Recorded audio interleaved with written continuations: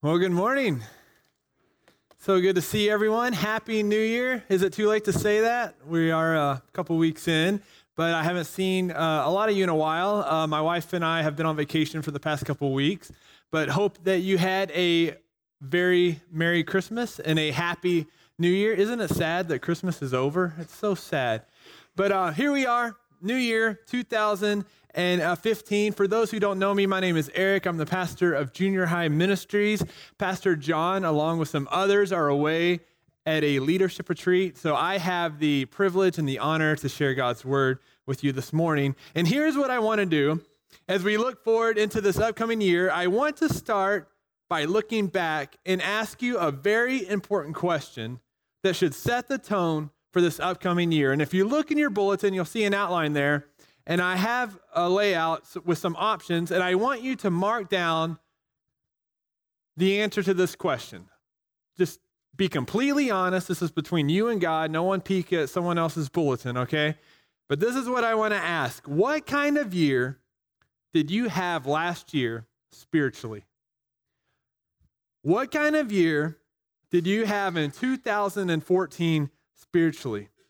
Think about last year and think about your relationship with God. How close did you feel to Him? And I gave you a few options, and I want you to be completely honest and answer one of these. Maybe some of you were spiritually apathetic. Okay, maybe you don't have a relationship with God. Maybe you do, but you just didn't really make Him a priority in your life last year.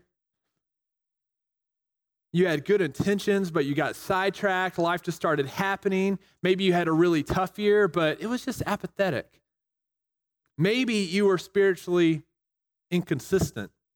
There were times that you were seeking Him and times that you were in His Word and He would lead you in different ways and you were trying to do the right thing. And then there were other times where God wasn't a priority in your life. And it was kind of this up and down roller coaster where you felt close to God one day and then another day He felt like He was a million miles away. It was inconsistent. Then there were those of you who marked down spiritually consumed. You were consumed with the things of God. For you, the Word of God was a daily priority. You were in it. You had an active prayer life. You were putting God first in your day, and He would lead you. And you weren't perfect by any means, because none of us are. But when you did mess up and you sinned, you would repent quickly. You were on a mission by God and for God, and He just consumed you all the time. You were consumed by God. If that was you, go ahead and mark that down. Where were you in 2014 spiritually? And if you happen to mark down one of the first two, I want you to take heart in the fact that you're not alone.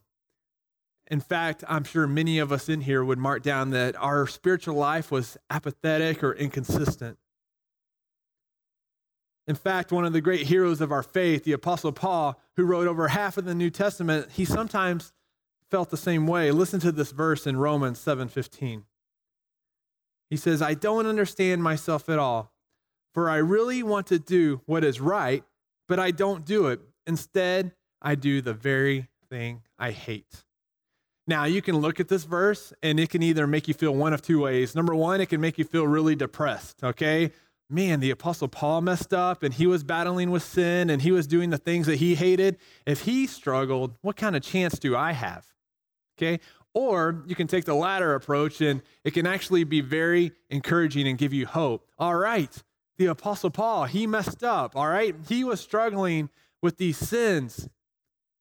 He was doing this. It gives me hope that I'm not alone. And what I want to do this morning is I want to give you hope for this upcoming year. I truly believe that 2015 can be a great year for you spiritually.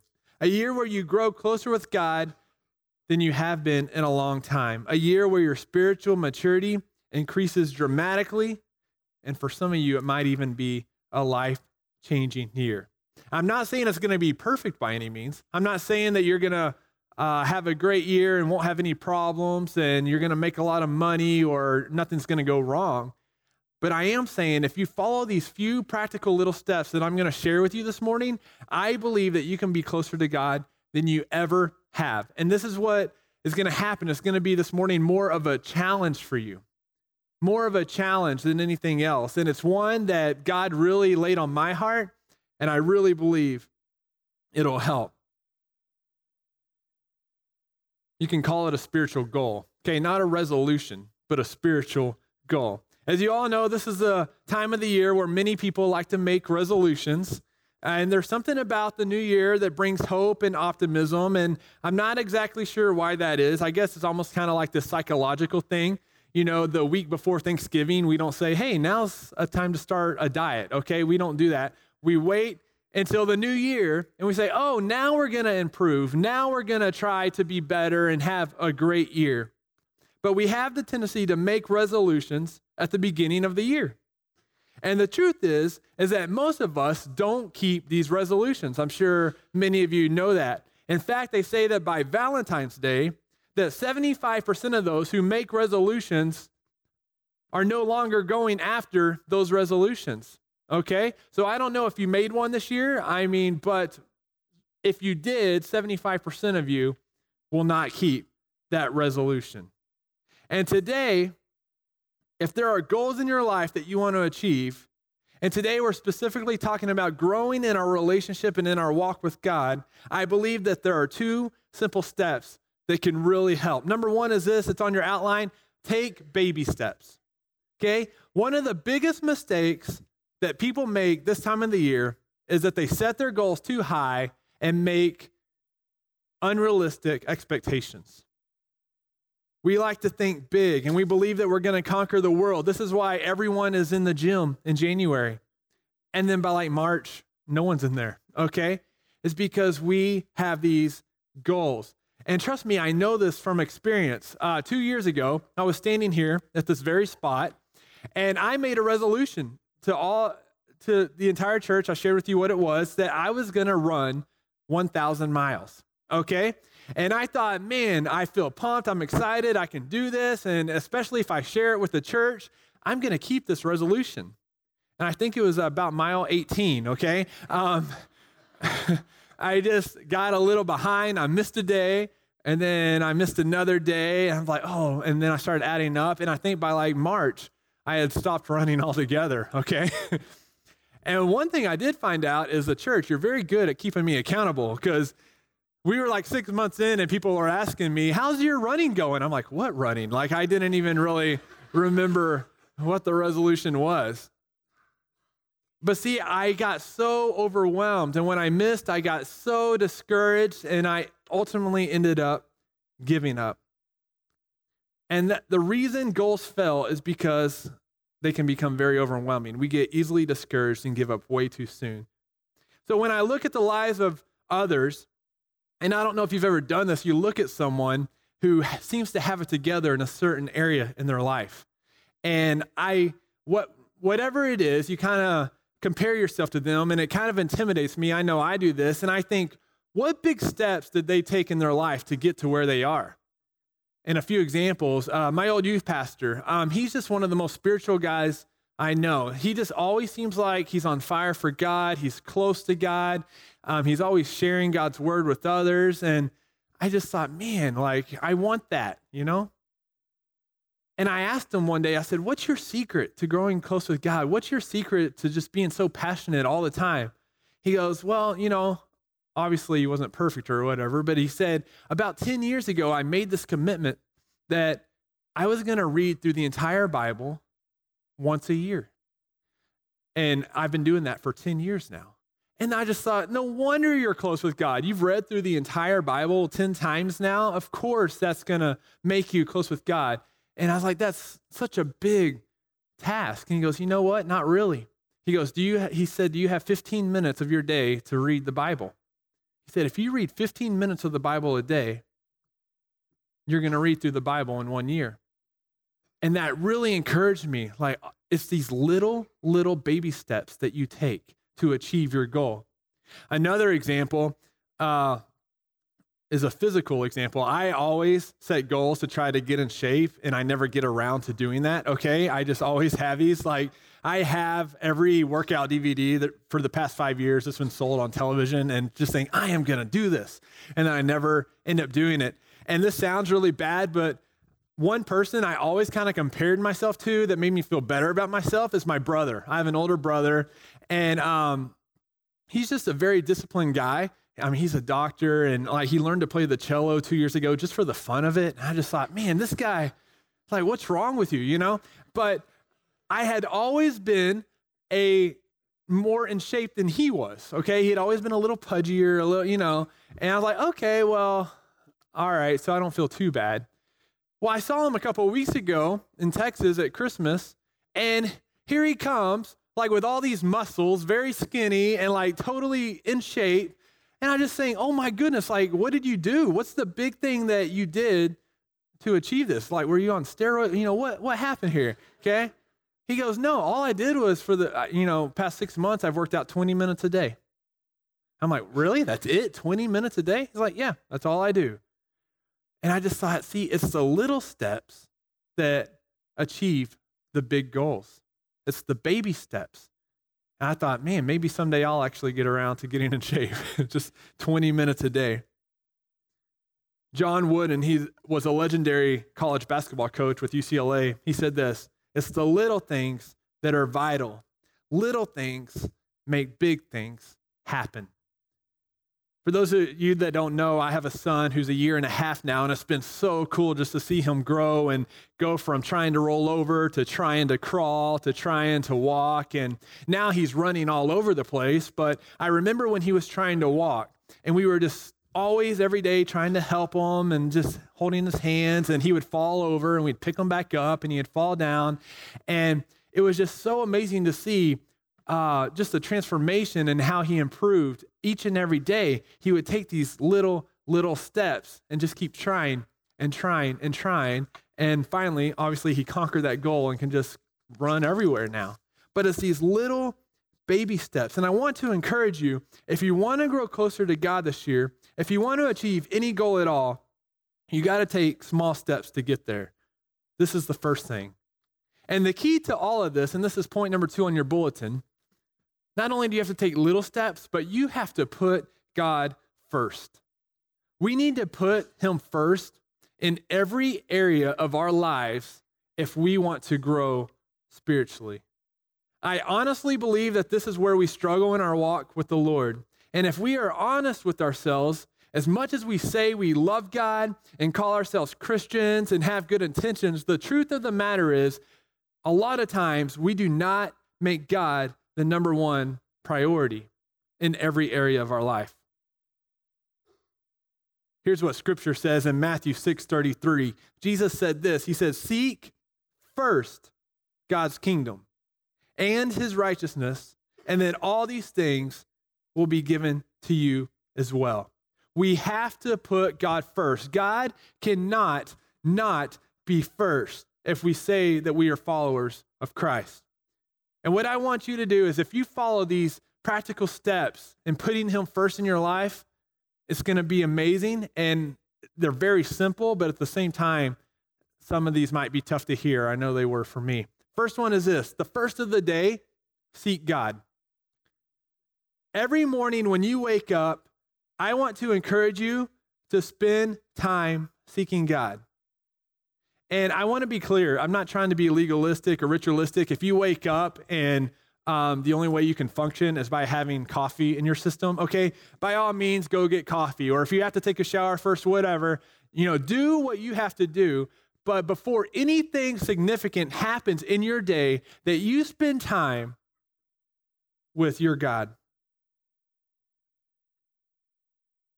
We get this idea in Psalm 63, verse 1. It says this: "O God, you are my God. Early will I seek you." You see, time matters. Priorities matter. Early will I seek you. My soul thirsts for you. My flesh longs for you in a dry and thirsty land where there is no water. And when you look at the 4 Gospels of the life of Jesus, we see all kinds of repeated behaviors in his life. Performing miracles. Jesus did it all the time. Preaching hope. Jesus did that all the time. Healing the sick. And there's one behavior that we often miss when talking about his life. Here's what Jesus did. He repeatedly got away and got alone with the Father. And it's not that he just got away. It was when he got away. Listen to this in Mark 1:35. Very early in the morning, while it was still dark, Jesus got up, left the house, and went off to a solitary place where he prayed.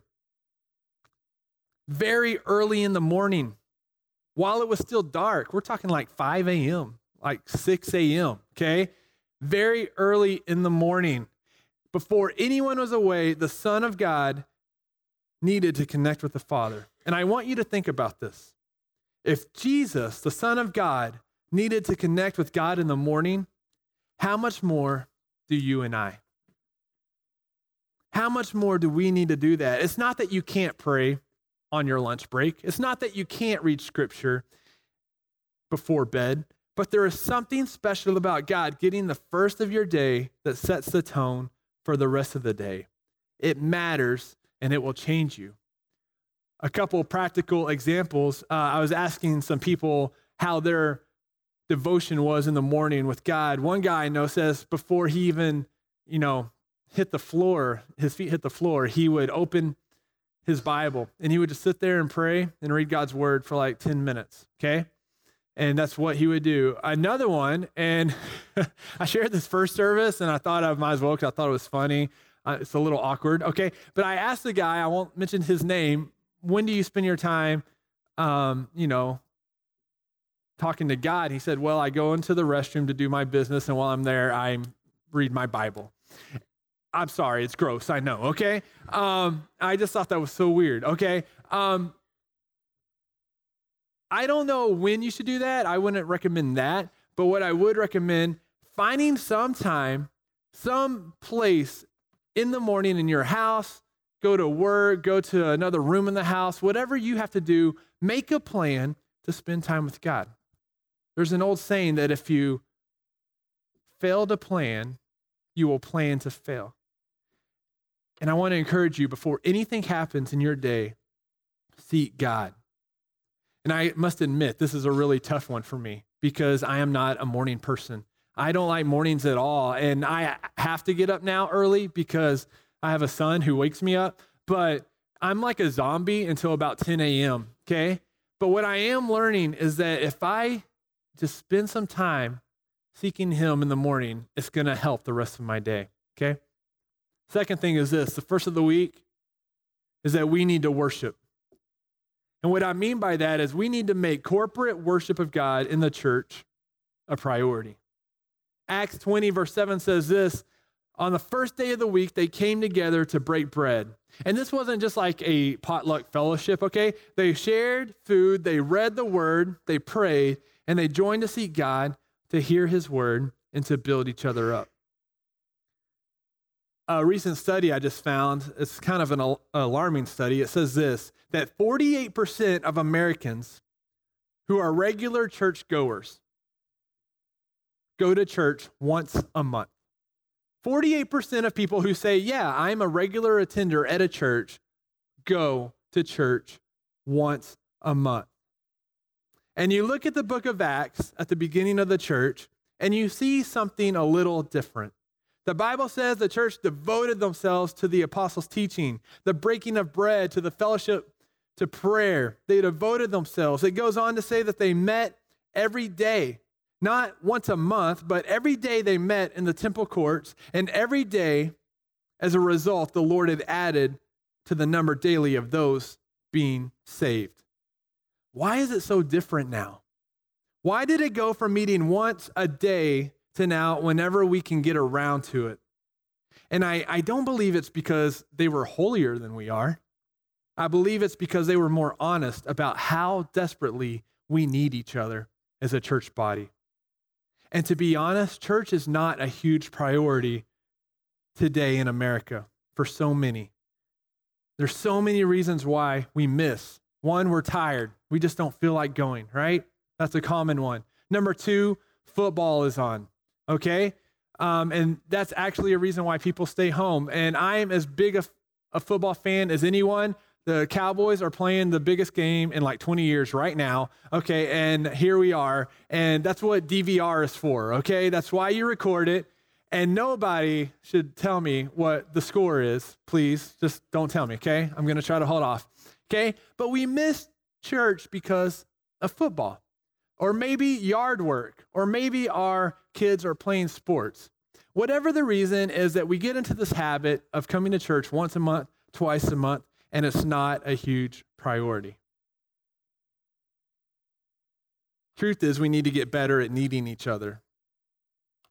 I remember growing up as a pastor's kid, I never had a choice. My dad would always drag us to church, no matter when it was. Growing up at Christmas, I don't know why, we had these midnight Christmas Eve services, and my dad would make us go to these. And of course, he was a pastor, so he had to go. But midnight, I mean, what kid wants to go to church at Christmas Eve at midnight, okay? And then we'd be on vacation somewhere, like at Disney World, and Sundays, it doesn't matter where we were, my dad would find a local church that we had to go worship in the morning. And we just were so upset because we wanted to be at Disney World, but church was a huge priority. And I remember always asking, like, Dad, do we really have to go to church? And he always give me this answer that I hated. He goes, no, you get to go to church. And I'm like, oh, Dad, I'd get so upset at him. Like, I did not want to do that.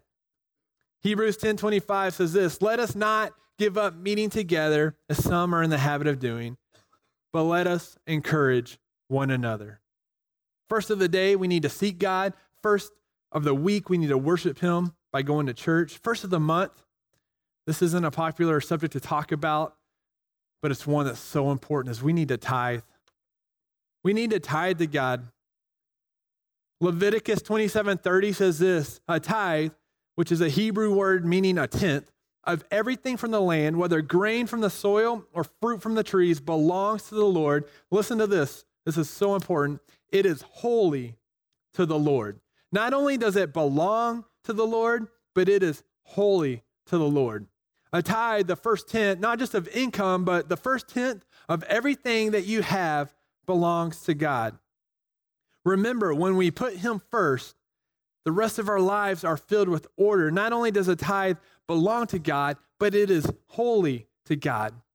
I have a student in the junior high ministry who I taught on tithing a while back, and she babysits to make some money.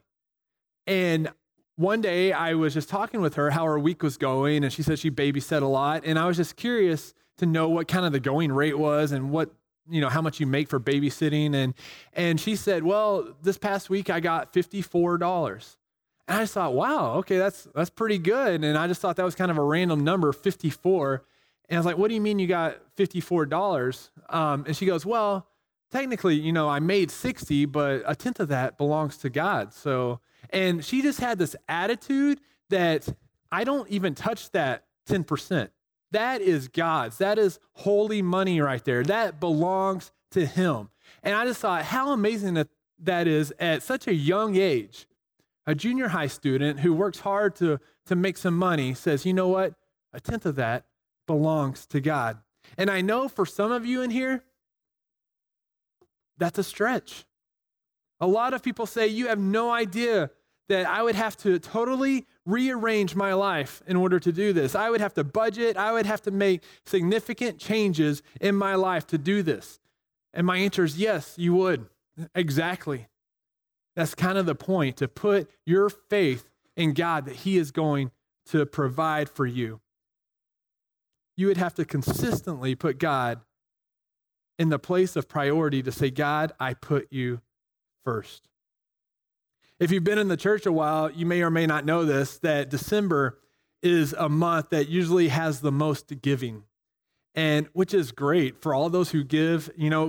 That's just wonderful. You're giving to the church, but December is always the highest month. And I always thought that was kind of interesting, is because people would see how much they made for the year and they would be generous and give to the church.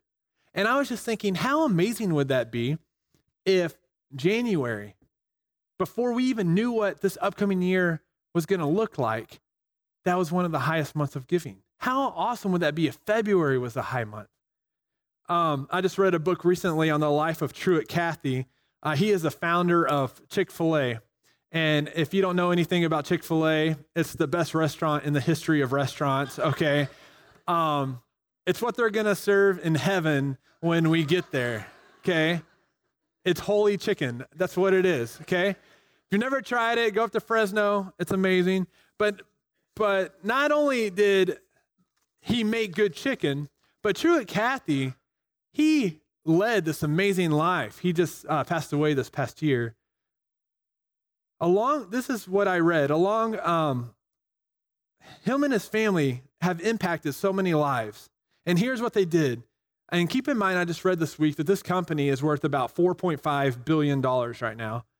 And the Cathys as a family look at what the projected revenue of the company will be for the next year. And before they make a dime, they tithe 10% on the projected revenue before they make any money at all. Okay? And we're talking just who knows how much money. But this is just the faith they had that said, before we make anything, we're giving 1/10 of that to God. Now, I'm not saying you could do that or you should do that.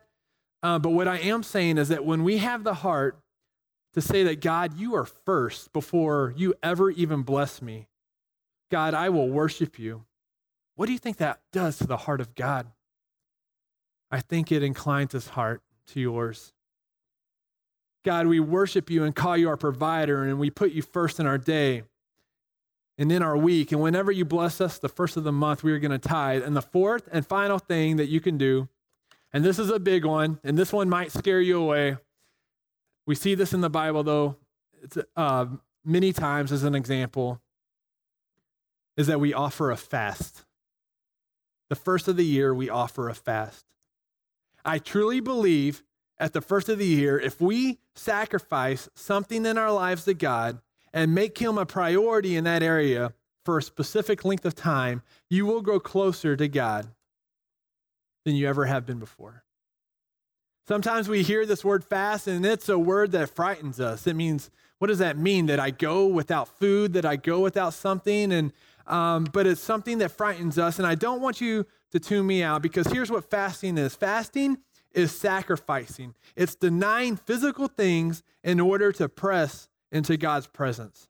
And people fast for all different kinds of reasons. Some fast because they have someone that they're praying for healing who's sick. Some fast because they have to make a big decision in their life, and they're just giving up food for that. People fast for all different kinds of reasons. Others fast just because they want to feel close to God. And for whatever reason, we offer a fast to God. And all throughout Scripture, you see examples of fasting. 3 times you even see fasting for 40 days. Moses, receiving the 10 Commandments, fasted for 40 days. Elijah on the mountain, encountering the Lord. And Jesus himself in the desert, being tempted, fasted for 40 days. And I have to be honest, there's a few times in my life where I said, I'm going to fast something and give it up to God. I remember a couple of times, just for a weekend before Easter, our church did this, and I would not eat for the weekend and just did that. One time I gave up television for a month. I just said, you know what? I'm just so addicted to television right now. I'm just going to completely take that out of my life for a month and give that time to God. And the few times that I've done this have been so rewarding, and I have had the special encounter with God that I've never had before. And I don't know what that looks like for you, but I want to encourage you, the first of the year, 2015, if there's something in your life that you can just say, hey, for a specific length of time, maybe it's television, maybe it's social media. Say, you know what, I'm done with Facebook for a while. Maybe it is fasting food for a day or for a couple of days, but something that you just give up to God in order to draw close to him. Paul in Galatians chapter 5 says this, and this verse has nothing to do with fasting, yet I believe it explains fasting better than any passage in the Bible. So I say, walk by the Spirit, and you will not gratify the desires of the flesh. For the flesh desires what is contrary to the Spirit, and the Spirit desires what is contrary to the flesh. They are in conflict with each other. So why do we fast? What does it mean? It means we are going to deny our fleshly appetite what it wants for the sole purpose of feeding what the Holy Spirit wants. The Bible says that we are called to live Spirit-led lives, and how on earth are we going to be Spirit-led if our flesh gets whatever it wants, whenever it wants? And I don't want you to miss this, okay, as we come to a close. Whatever you feed will grow, and whatever grows will become dominant. If you feed your flesh whatever it wants, you will be led your entire life by your flesh. But if we deny the flesh and we feed the Spirit, what does the Spirit long for? Intimacy with God, His holy word, worship, a life of obedience. That is why we fast, so that we will be people that not only profess a faith in God, but we live a life propelled by Him, a life led by the Spirit. And my challenge for you is to consider this to start off your year. Is there anything your flesh desires daily that you can say, God, I put you first, and I'm going to give this up? I want to close by making a clarification. Number one is this, is that I've been talking about this whole idea of putting God first. We don't put God first.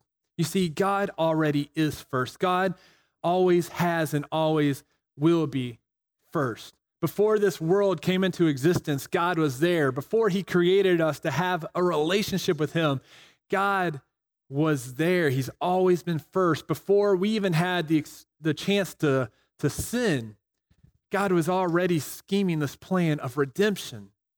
God is first.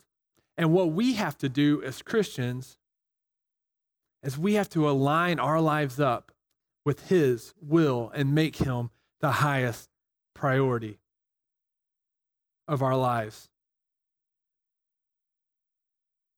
If you want what you had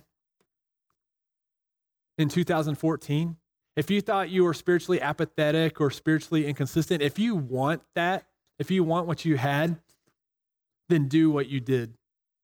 Don't change a thing. But if you want another year of apathy or inconsistency, do what you did. But if you want something that you have never had or you have never experienced, you have to do what you've never done. None of us are going to be perfect, but we can sincerely seek God first. And when we do that, like the Bible says, all these things will be added to you. And next year, when people ask, hey, what was your life like spiritually in 2015? You can look back and say, it was amazing. Let me tell you about it. You know why?